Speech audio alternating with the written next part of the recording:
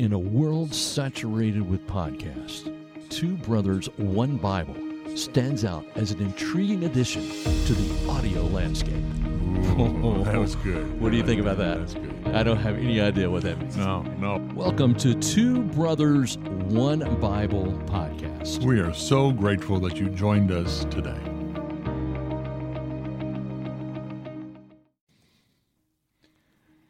And welcome back to Two Brothers, One Bible podcast. It's so good that you are here. I'm Robert Wakefield. I'm Peter Searson. And we are in our Mount Rushmore series. This is the verses that Kimberly sent in. Yeah. And today's verse. I love it.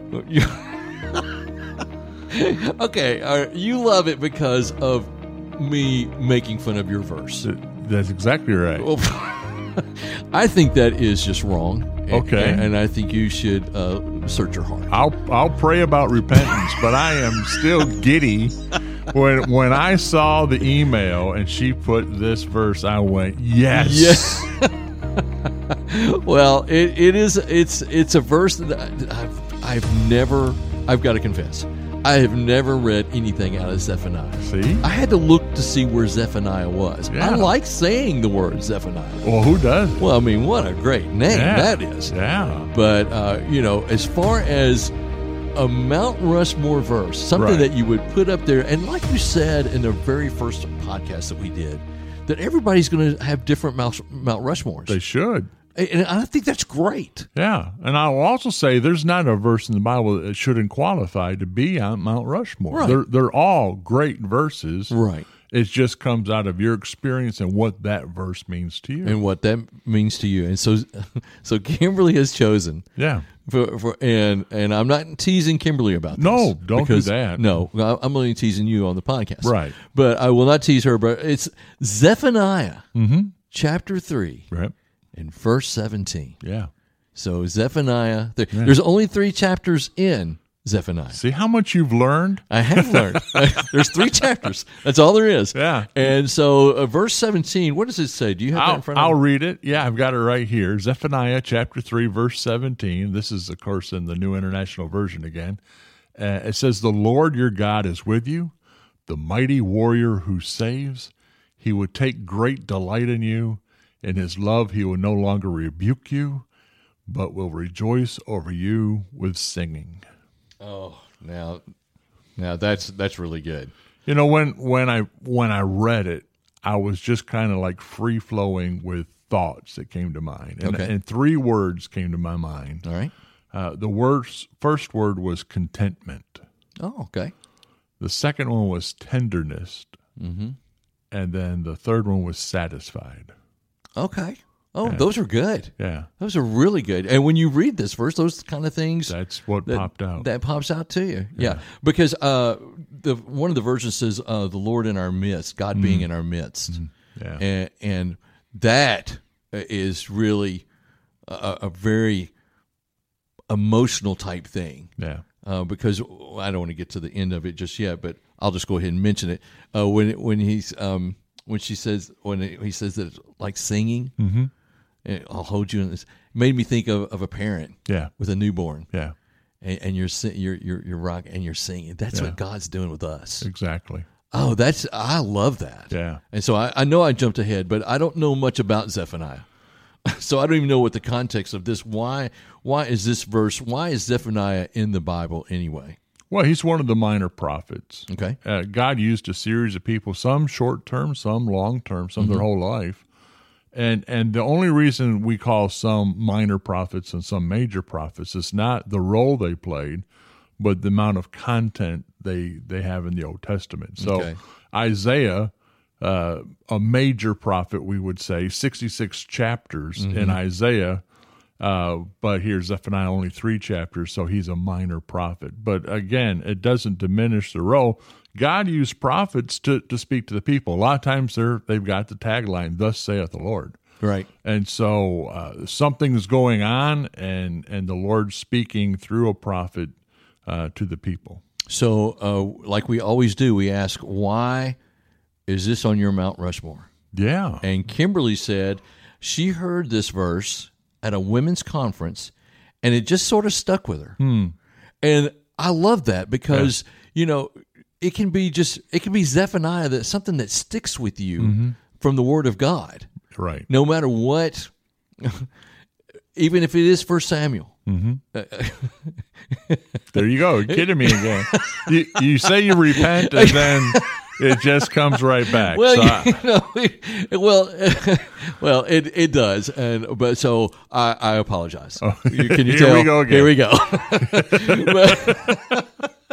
But this Zephaniah verse, when she heard it and it stuck with her, I thought that was great. That it's something from a book that many people have never read, such as myself. Yeah. And a verse that stuck with her from the Word of God. Yeah. I thought that was very powerful. I agree. And I think that's the power of Scripture. It can connect and resonate with us. And so I think this verse is tender. And I like what you said about a parent with a baby. If I was going to describe in a, kind of a, I don't know, a picture, a word picture. This is how I see this verse in my mind. Okay. It's a cold, clear night. It's the moon is casting a shadow. You're standing in front of the window. The snow is gently falling. Oh, yeah. There's a fire crackling in the fireplace behind you, and you see the flames flickering, dancing in the light. You're staring out into the open night sky, and in your arms, you've got a newborn baby who's just been fed, has just had a new diaper, and you're singing over the child. Yeah, that's pretty good. That's what this verse says God is doing to me. Right. I love that. And to think that God loves me so kindly, so tenderly, so lovingly. And the expectation is that I should sing back to him. Yeah, that's good. Yeah, and also it says he's a mighty warrior. You think about the safety and security of that baby in the arms of a loving parent. That parent's, the commitment to the parent is nothing's going to harm you. Nothing's going to come. I've got you. You're in my arms. I'm going to protect you. Yeah. Yeah. And so he's a mighty warrior. There's nothing that God says, this is my child. I've got you. Yeah. And the next part of that says he will take great delight in you. Using this still analogy that we have. Yeah. We break out the pictures, right, and say, "Well, look what my baby did yesterday." Yeah, and that's what God is doing. He says, "Look at my children here." Yeah, and look at this one right here. Isn't she just cute? She's the cutest thing I've ever seen. Yeah, and look how her smiling. It just keeps going on. He takes great delight in us. Yeah. And I love that image. I just absolutely love that because we're just going with what you're building upon, the image of the warrior holding us, and then taking great delight in that. That's pretty awesome. Yeah, pretty awesome. It just shows how special we are to him, and it goes back. It goes back to so many verses we talked about. It's Psalm 23:1. The Lord's my shepherd, I shall want. It's saying I only need Jesus. That picture of contentment. Why would we long for anything else? Right. We've got everything. We've got everything we need. Yeah, and so it's just a great verse. I'm so glad she's brought that to our attention. I am too because, like I said, I've never read anything from Zephaniah, and until this podcast. Yeah, well, maybe some of our listeners will get piqued and read all 3 chapters. Well, I think they should. Yeah, I went ahead and read all 3. Yeah. It doesn't take long. So, what else did you get out of this? This verse? I want to tie it back to Kimberly's earlier verse in Romans about declaring. I think.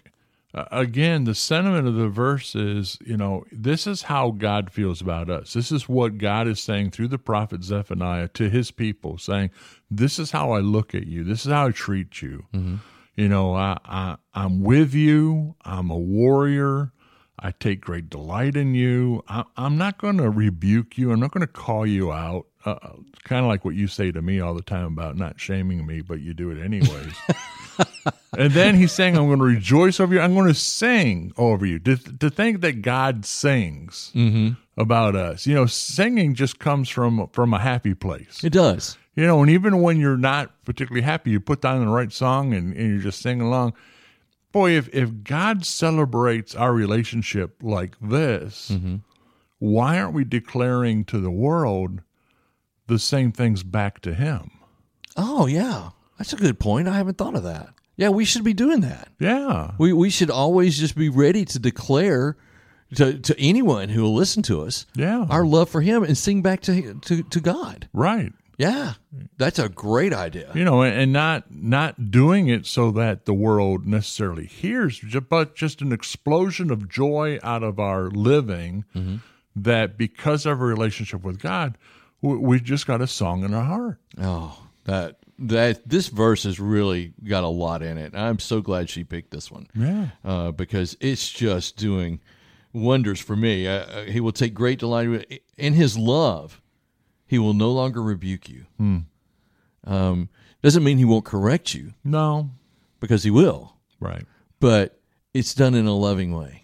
It's just like when we discipline our children. Absolutely. We're not in it to to punish them. We're here to teach them. Yeah. And so even in rebuke, he does it in a loving way. Yeah. This really destroys the image many people have about a mean, angry God who throws lightning bolts, who's lurking to wait for us to mess up and just, give us a good thrashing. That's not who he is. That's not his, 1 John tells us that he is not only light, but he's love. And that's what Zephaniah is capturing here is he's a loving, tender, caring, singing over us God.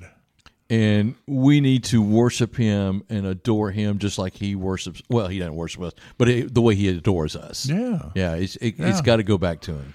Boy, and that's that. I think as a parent, as your kids get older, to receive their love and affection back means a lot. It does, doesn't it? I always used to love it when I'd come home from work and my kids were small. And I could hear, when the door shut, I could hear, Daddy, all the way across the house. And they'd come running, because I haven't seen them all day. Yeah. And they'd come running in and jump into my arms and everything and give me a hug and then go back to doing what they were doing. Oh, sure. But for that moment, for me, that's what coming home was all about. Absolutely. It was just fantastic for those kids of mine to jump into my arms. I love that. Yeah, and they weren't trained to do that. They weren't bribed to do that. It was just the anticipation of you coming home.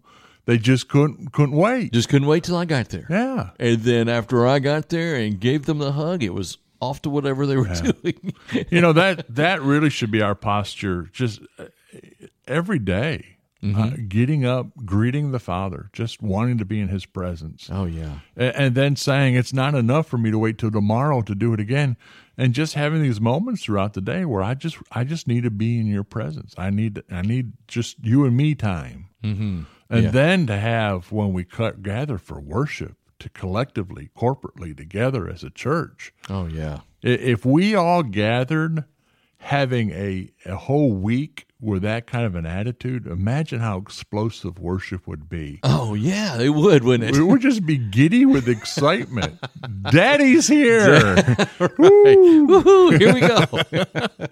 Yeah, that's so true. I cannot agree with you more on that. We need more of that posture, like you said. We need more of, we can't wait to get into the Father's arms and welcome him into our hearts. Yeah.